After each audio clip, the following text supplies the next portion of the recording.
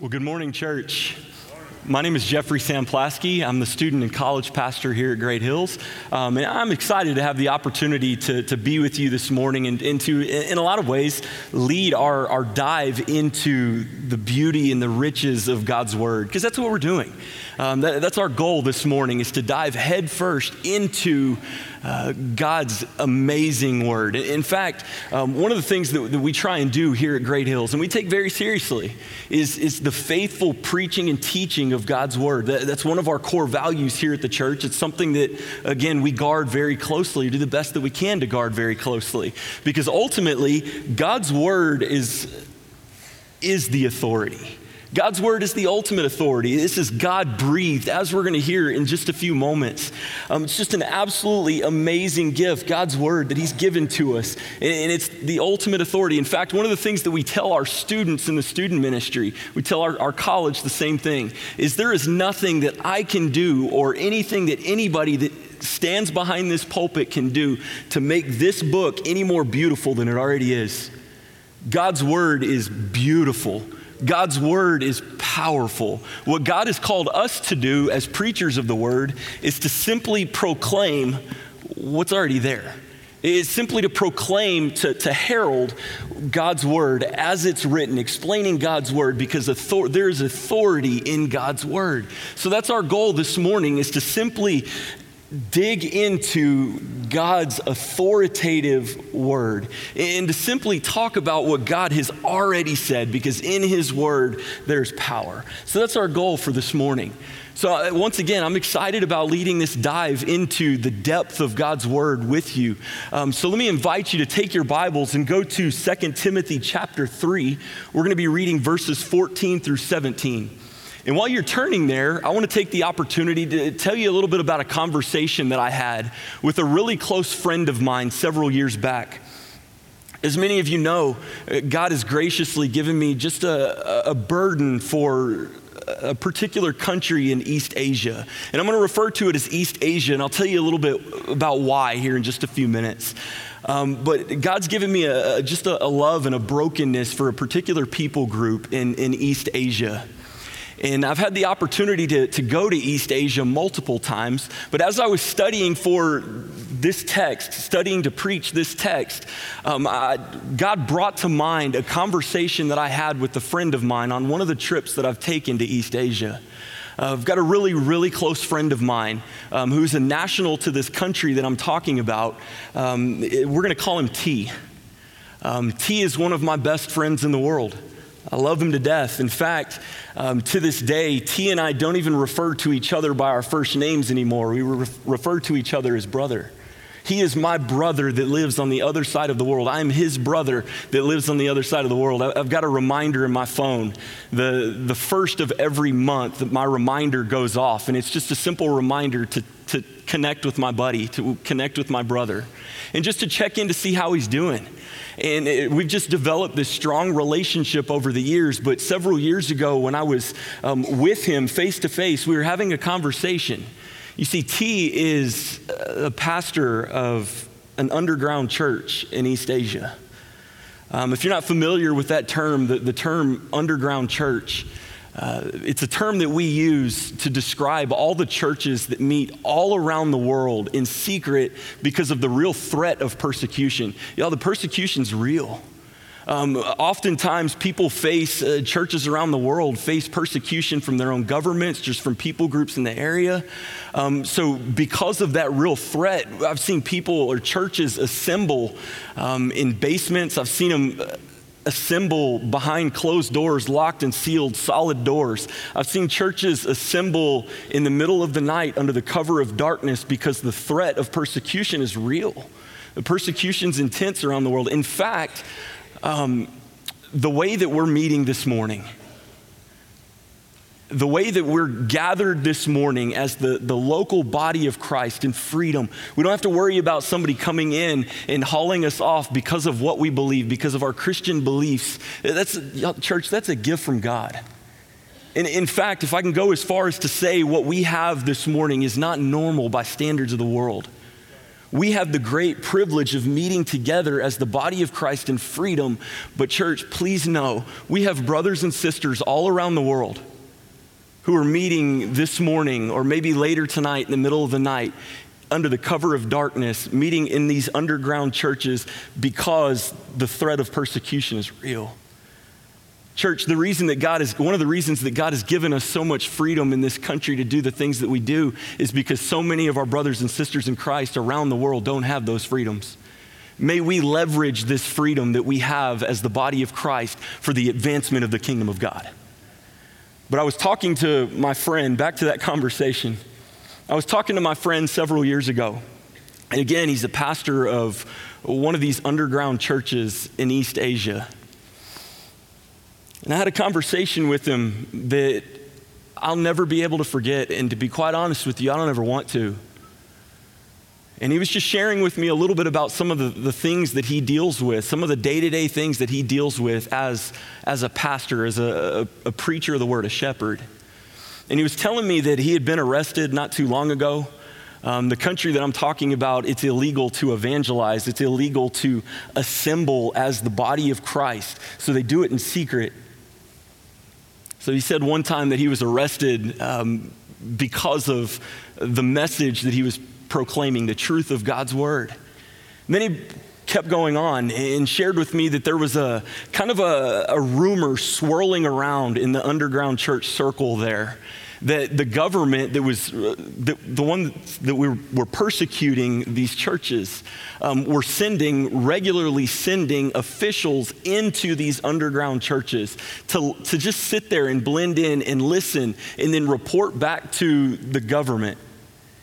And if certain things were preached or if certain things were said, there was a very, very real possibility that someone would come in and arrest my friend and haul him off to jail.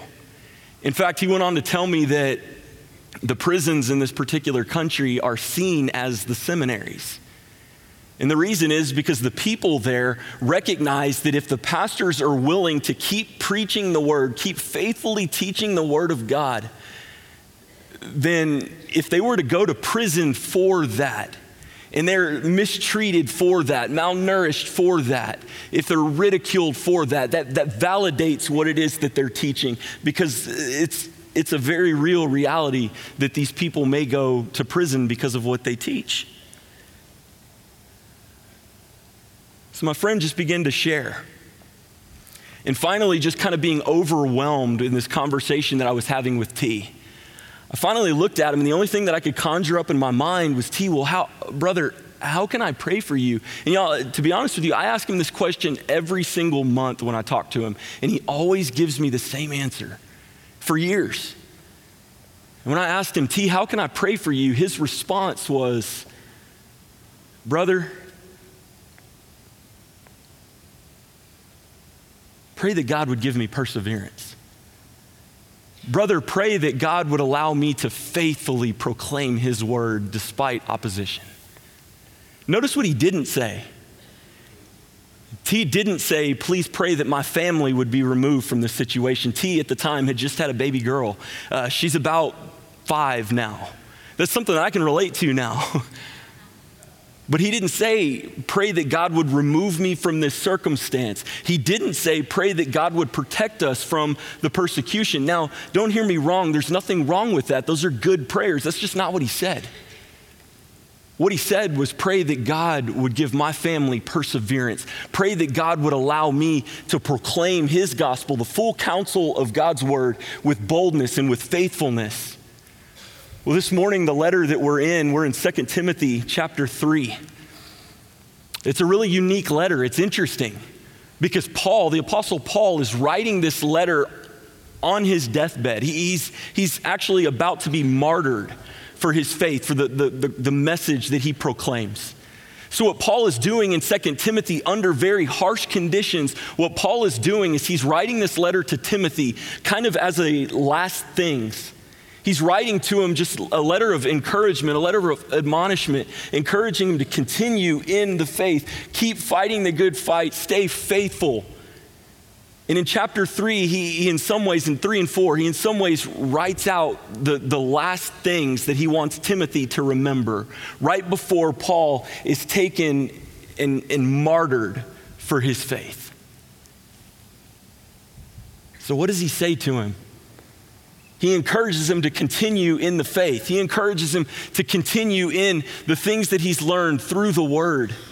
So my friend, my question this morning, as we begin to study the word, my question to you this morning is, what is it that allows people like my friend T and many brothers and sisters all around the world, what is it that allows people like Paul on his deathbed, about to be crucified upside down, about to be martyred for his faith, what is it that allows brothers and sisters all over the world to be steadfast, to be faithful despite opposition, despite real persecution, real opposition?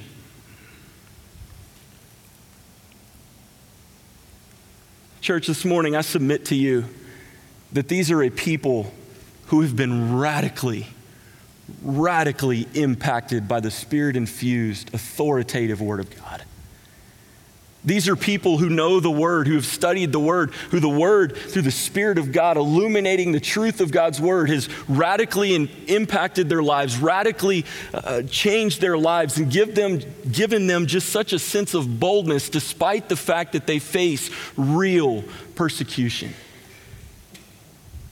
Church, this morning we have the great privilege of just simply allowing Scripture to speak for itself. Allowing God, through the proclamation of His Word, to tell us about the authority of the Word, to tell us about the supremacy of God's Word. Church, this book is amazing.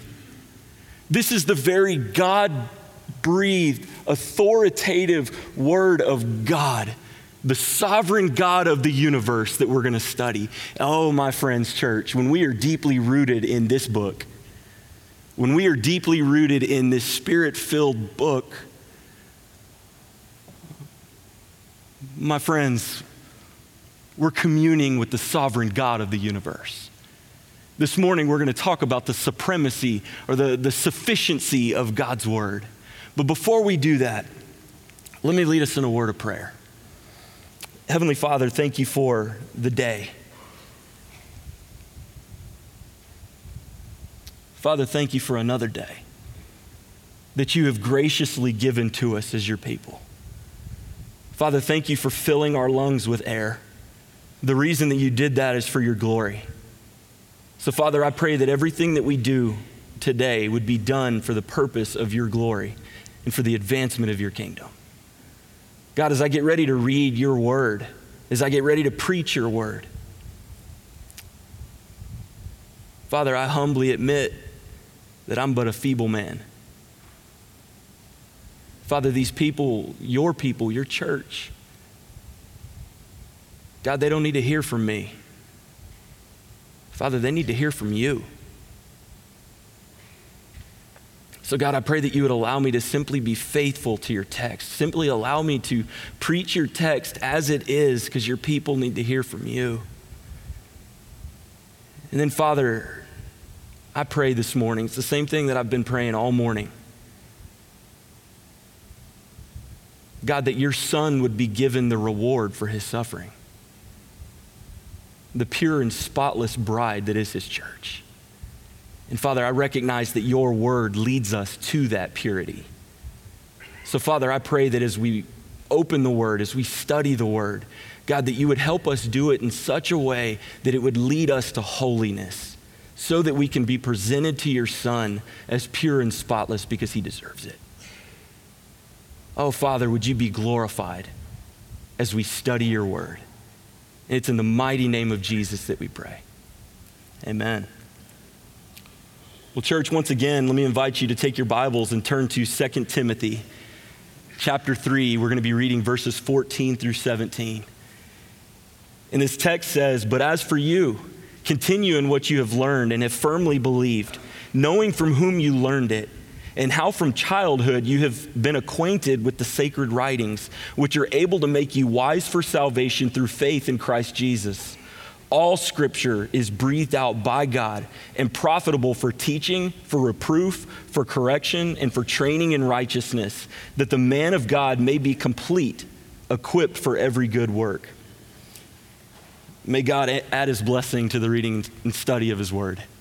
So church, this morning, I want to draw three central truths out of our text for today. And what I would encourage you to do is I'd encourage you to write those down, whether that be in your journal or whether that be in the insert that's in your guide for today. I think there's 3 points that are on there, and there's a blank, like kind of a fill in the blank thing. I would encourage you to fill those in, take that home with you and use those during your time of study as you go back later and study through this text on your own. So 3 points that I want to give you, drawn straight out of the text. The first one, point number 1, truth number 1, we are saved by the word. Verse 14 says, "But as for you, continue in what you have learned and have firmly believed, knowing from whom you learned it, and how from childhood you have been acquainted with the sacred writings, which are able to make you wise for salvation through faith in Christ Jesus." Notice what the text says. It says, you've been acquainted with the sacred writings, which are able to make you wise for salvation through faith in Christ Jesus. This is a reference to the Old Testament. The words sacred writings, it's a reference to the Old Testament. That's what Paul and Timothy would have studied. They would have known this. And of course, as we know, the New Testament was still being penned at the time that this happened. Nowadays, if we fast forward to where we're at today, we have the entire Bible, what we call the closed canon of Scripture, the Old Testament and the New Testament. We have all of it. And according to what Scripture says about itself, the authoritative Word of God says about itself, there will never be anything added, nor will there ever be anything taken away. This book is exactly the way that God wants it to be. This is God speaking to us. So what Paul is communicating to Timothy is, when you study the Old Testament, remember that you have been acquainted with the sacred writings, which are able to make you wise for salvation through faith in Christ Jesus.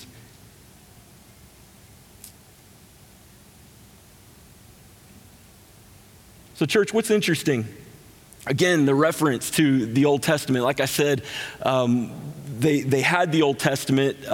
New Testament was still being written. Now we have the compiled Word of God, all of it, the closed canon of Scripture. Church, I want to encourage you, as we recognize that all Scripture points us forward to Christ. All of it is one continuous story that leads us all the way up to the coming of Christ, the coming and the death and resurrection of Jesus Christ. All Scripture, one of the things we tell our students in the student ministry is all Scripture points us to Jesus. When you study Scripture, look for Jesus. Look for how this particular part of a passage of Scripture points us towards that redemptive story that is Jesus Christ and Him crucified, risen, and coming again. It'll absolutely revolutionize the way that you read the Bible. That includes the Old Testament. The Old Testament points us forward to the coming Savior. He is Jesus. And church, I want to encourage you, if you've never spent time studying through the Old Testament, please know the Old Testament points you to Jesus. In fact, if you've never studied it before, church, I want to highly, highly encourage you to do so. We can't unhitch the Old Testament from the New. When you study through the Old Testament, church, it'll give you such a crystal clear picture of who our God is, the character and the work of our God. It'll give you such a crystal or a more clear picture of who Jesus is when you study through the New Testament. Church, the Old Testament really sets the stage, the groundwork for the coming of Christ. So I want to encourage you, if you've never studied the Old Testament, I want to encourage you to do so. Spend some time poring over that word because it points you to Jesus. One commentator said the Bible narrates the ongoing flow of redemptive history that moves ultimately to the person and work of Jesus. All of Scripture points us to Jesus. But church, I also want to be really careful with the words that I use here. Because ultimately, we are saved through Jesus. We're saved by Jesus. And we do recognize that according to what the Bible teaches, that Jesus came. He came as fully God and fully man, lived among sinful people, but was himself not sinful. He was pure, he was spotless, he was absolutely perfect. And he lived among sinful people for 33 years, teaching them the truth of God's word, leading them to himself, seeking out, like what we've been studying, seeking out the one, leading people to salvation. Ultimately, at age 33, Jesus goes to the cross, is crucified on our behalf. Our sin, Scripture says, our sin was transferred to him, and he was crucified on our behalf. He died on our behalf, satisfying the wrath of God. But he didn't stay dead. Jesus came back from the grave. Praise God that he did. Jesus came back from the grave, and when he died, he paid the penalty for our sin, but when he rose again, he reigned triumphant over sin and death. Praise God that he did. And now Scripture tells us that when we put our belief in him, Acts 16, when we put our belief in Jesus, his righteousness is transferred to us, and that makes us in right, puts us in right standing before the holy God of the universe. Praise God that Jesus is the way. And church, even now, I want to stop and just simply say, if you don't know Jesus as Lord and Savior of your life, don't wait for me to finish. It's too important of a decision. Scripture tells us that Jesus is the only way to the Father. So if you've never put your belief in Jesus Christ as Lord and Savior, I want to challenge you, I want to encourage you to do so even before I finish. So I do recognize that Scripture teaches that Jesus is the only way to the Father. However, the revelation of Christ that we do have, who he is and what he has done, is the Word of God.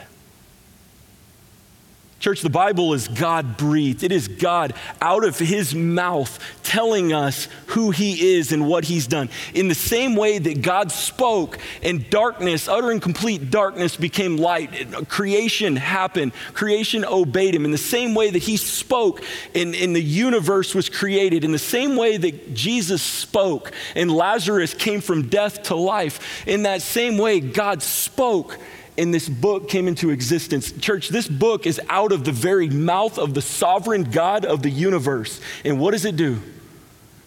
It points us to Jesus. Out of God's mouth, this book tells us who God is. It tells us about the character of God. Out of the very mouth of God, God tells us about his redemptive plan for bringing sinful humanity back into right standing with the holy sovereign God of the universe. So this book is God's revelation. It's the mode that God chose to reveal his Son, the Savior of the universe, to humanity. But there's also kind of an offshoot that I want to push into here. Romans 10:17 says, so faith comes from hearing, and hearing through the word of Christ. Church, faith comes through hearing. There's a common phrase floating around the church today. And I'm not specifically talking about Great Hills. I've never heard this claimed as truth at Great Hills, and I'm grateful for that. But this is a phrase that seems to be growing in its intensity around the world. And it's this phrase, always teach the gospel, and when necessary, use words. Church, I'm not even going to try and explain that. The Bible stands in stark contrast to this statement. And therefore, on the authority of God's word, I reject it. We must always use words to preach the gospel because this is the mode in which the sovereign God of the universe has chosen to communicate his redemptive plan to a dead world. Church, we must proclaim this gospel to the world because it's out of the mouth of God. It's authoritative and it brings dead things to life. My friends, living a moral lifestyle around your family or even talking about God with your friends is not enough to lead someone to salvation. You cannot have salvation apart from God's revelation, the Bible, of his Son, Jesus. And the way that God chose to reveal his Son, Jesus, through the Savior of the world, is through his word. Church, what the world needs is not another clever Facebook post. It's not another clever argument. What the word needs is the faithful teaching of the word of God. Because the faithful teaching of the Word of God is what brings things to life, brings dead things to life. It is what God has given us to reveal His Son, who is the Savior of the world, the remedy for dead people.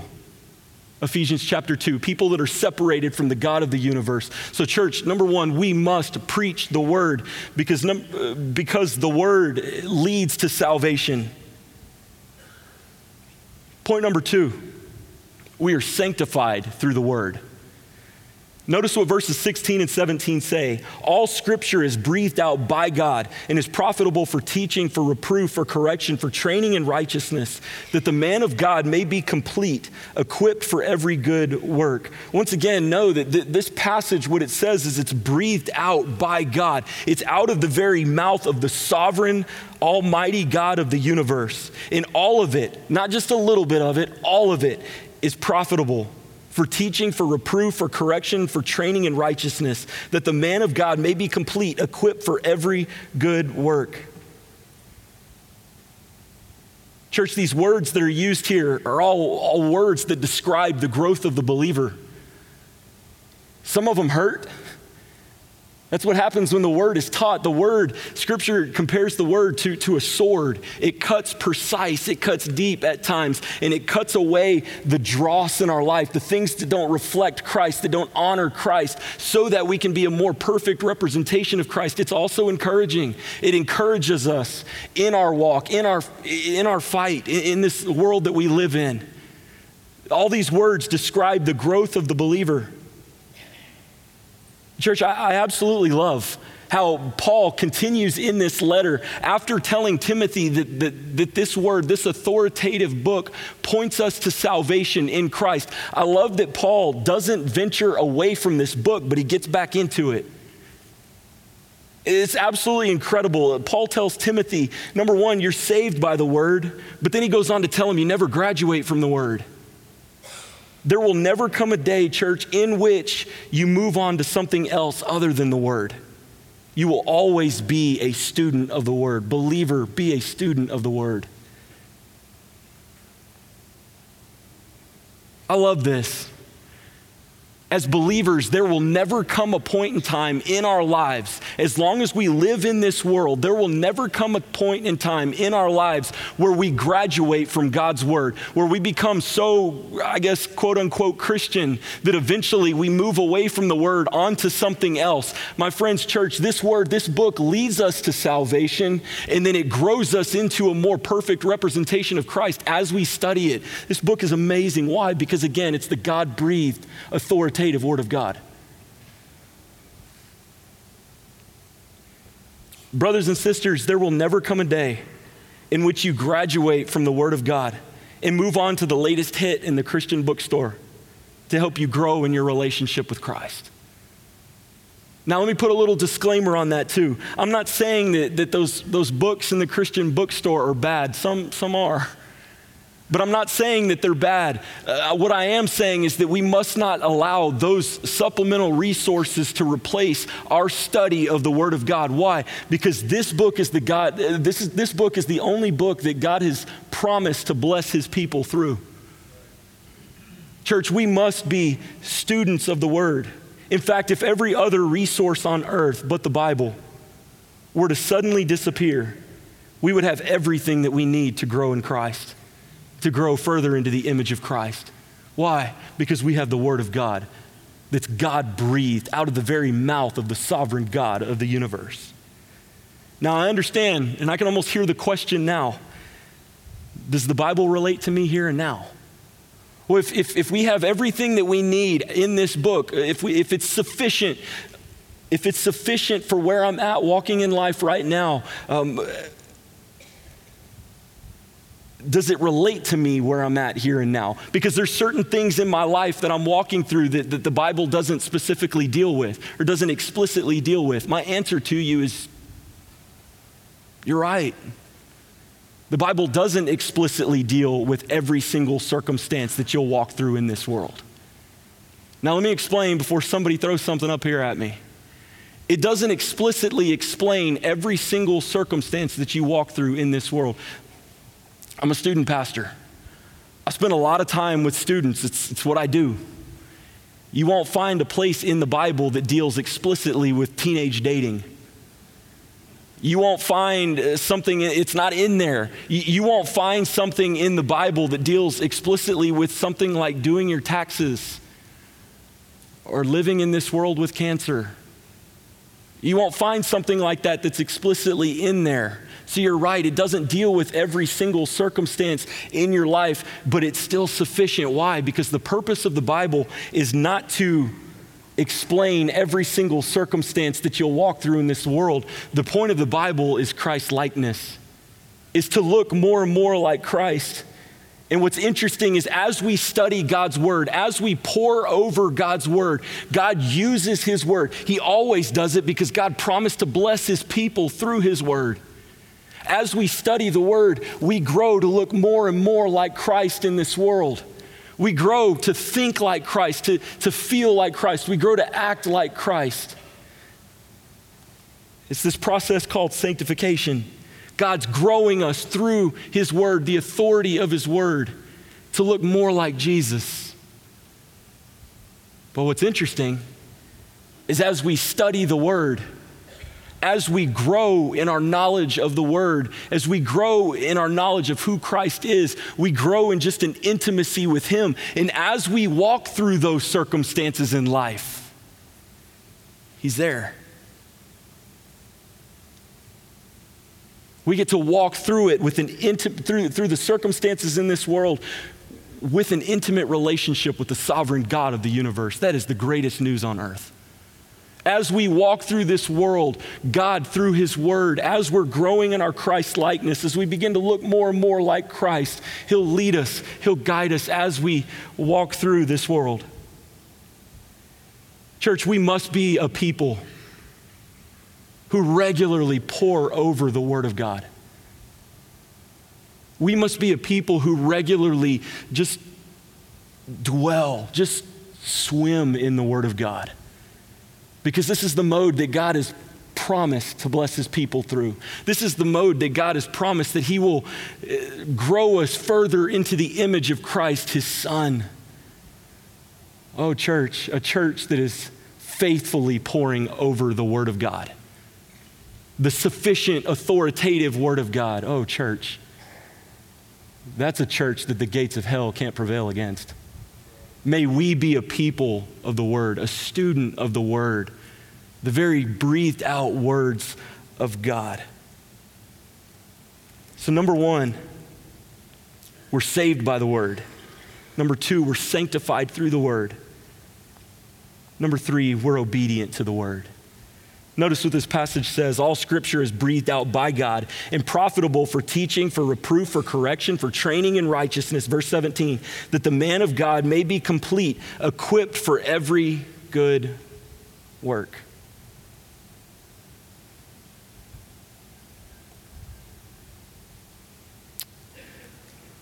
As we grow in the Lord, as we grow in our knowledge of the Lord, this book compels us to action, to be obedient to it. What God has called us to as the people of God is obedience. But I'm not talking about some type of like all God is after is just like a dominant obedience. God wants us to walk faithfully with him and be obedient to him, but he's not calling us, he has not called us to simply pull ourselves up by the bootstraps and do it ourselves. As we pore over the word of God, God works in us to change our mind and our hearts, our affections to him, so that the overflow of our hearts, the overflow of looking more and more like Christ, is to be obedient to him. Church, as we study the word, it leads to obedience.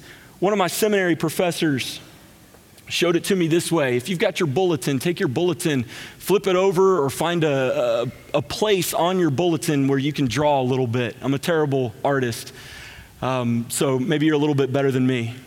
What I want you to do is I want you to start and make one circle, one small circle in the middle of that bulletin.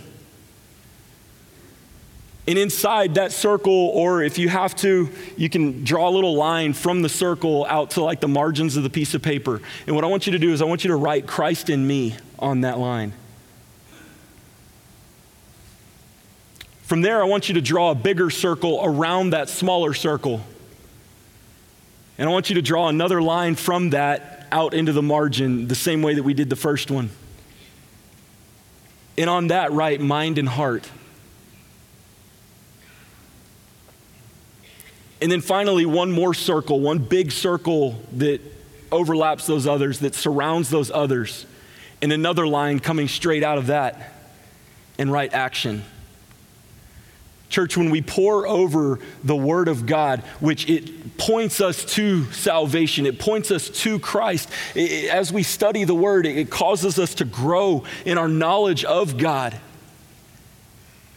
And as a result of Christ in us, it changes our minds to think like God. It changes our hearts to feel like God. It changes who we are as we grow in that Christ likeness. And as a result of Christ in us changing our minds and the affections of our hearts, that leads to action. That leads to obedience. As we study the Word of God, God gives us everything that we need to be obedient to Him. Church, what we need in this church, what we need in the world, what the world desperately needs is a people who are faithful students of the Word of God.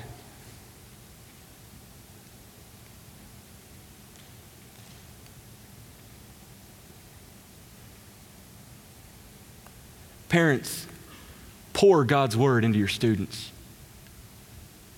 Families, pour God's Word into your students. Spend time poring over the Word of God. As a student pastor, I'm often faced with a very heartbreaking statistic.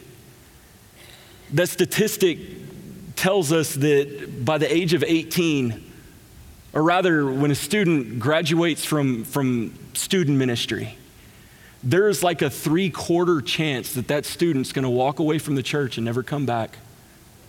That is startling. That's heartbreaking. May we not be okay with that.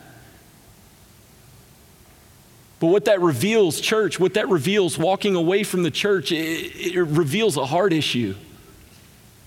And the only remedy for that heart issue is to train our children, train our students up in the knowledge of the Word, in the knowledge of the Lord. Pour the Word into your students. What happens when we pour that Word into our students, it changes the affections of their hearts by making us more Christ-like, and that results in obedience.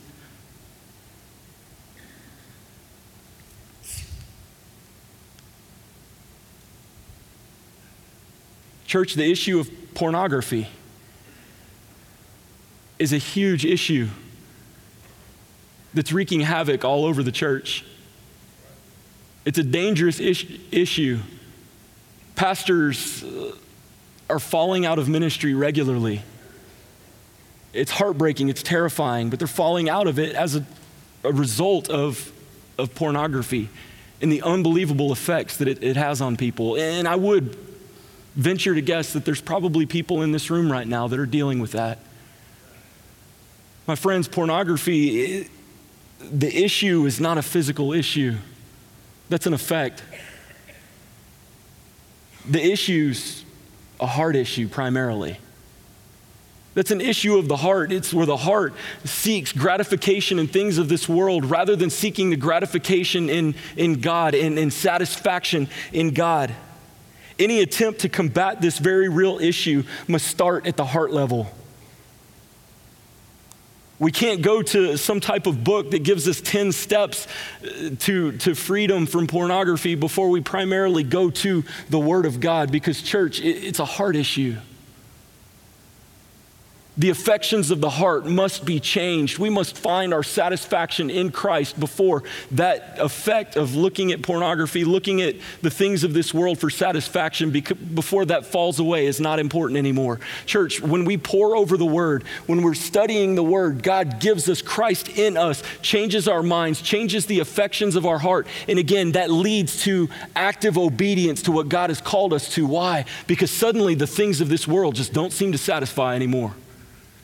Because we've got someone so much greater that we're walking faithfully with. Because our hearts have found the affection of our heart in Christ.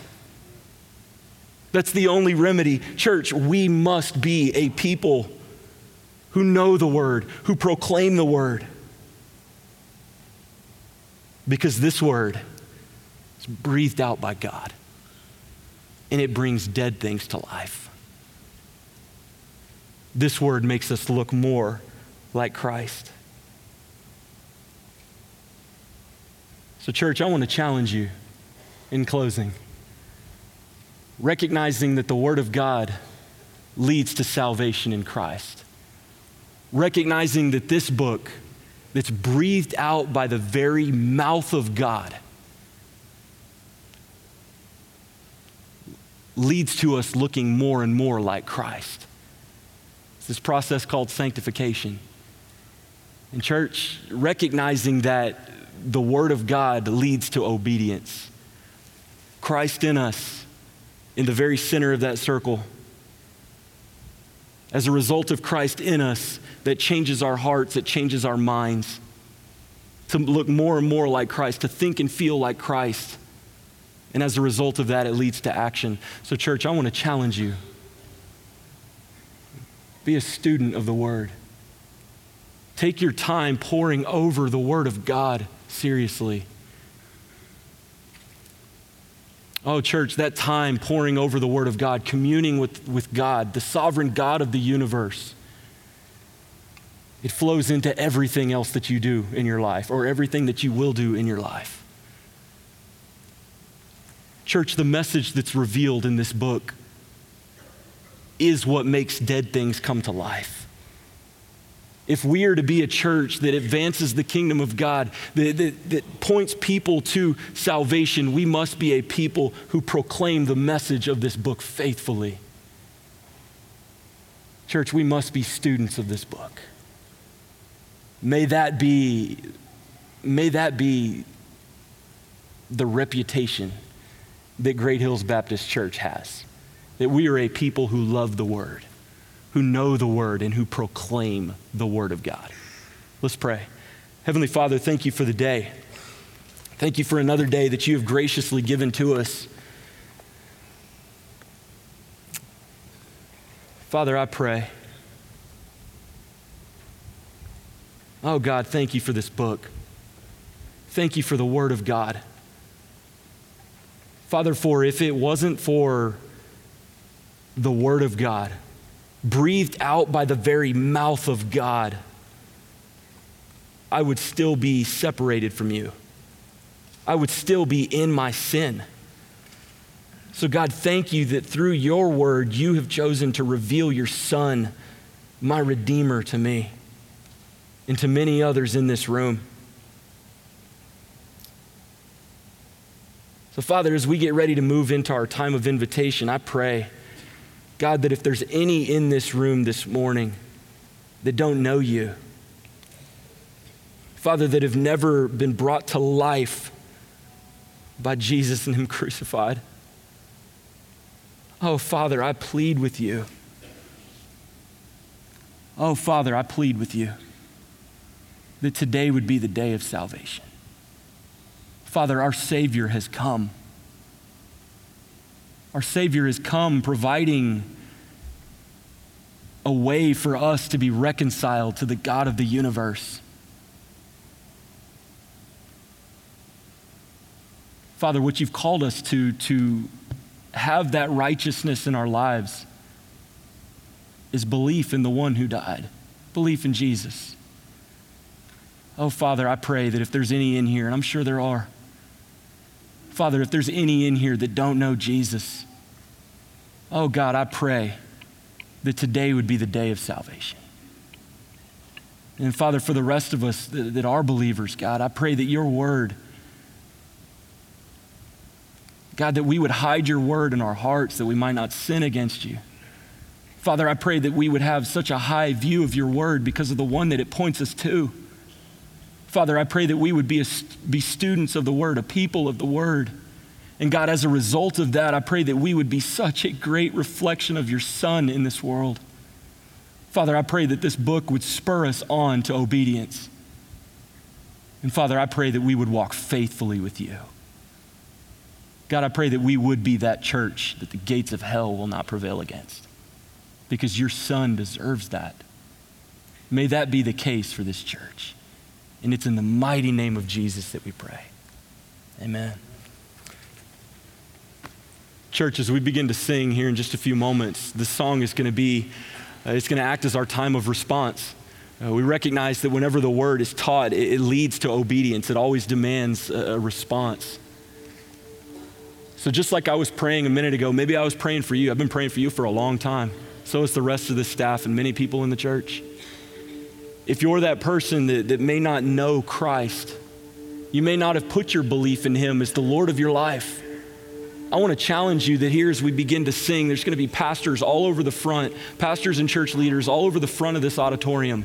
If that's you and you sense that God is drawing you to himself, maybe God has kind of put this stirring in your heart for him, revealing to you that maybe you don't know him, I want to challenge you, I want to encourage you. In fact, I want to plead with you that if you don't know Jesus, come grab one of these leaders and ask them to show you what it looks like to know and to walk in relation with the God of the universe. Church, the same thing that we tell our students.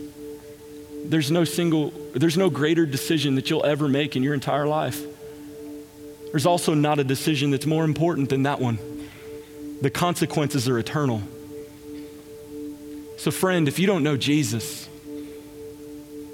I want to challenge you to grab one of these leaders that are going to be up front and ask them to tell you more about what it looks like to know the God of the universe. It's the greatest decision ever. Church, you may be here and through the teaching of the word, God may have revealed some type of sin issue. I want to encourage you to repent of that and to walk faithfully with God. God may reveal to you that you're just walking through some stuff and you just need somebody to come beside you. One of my favorite things about the church is God's designed the church for people to live in community with each other, sharing each other's burdens and just the hurts of life and the joys of life together. You may just be walking through some stuff. I want to encourage you, have the freedom as the Holy Spirit leads to grab one of these leaders or one of these people that are across the front and just share with them what it is that you're walking through and let them walk with you. For the rest of you, through the teaching of the word, as God reveals his Son, God may just have stirred inside of you just a heart of worship, a heart that's in awe of who God is. I want to encourage you to stand and just worship God for who he is. But whatever that response is, I want to challenge you, be obedient to the leading of the Holy Spirit. If you'll stand with me in worship.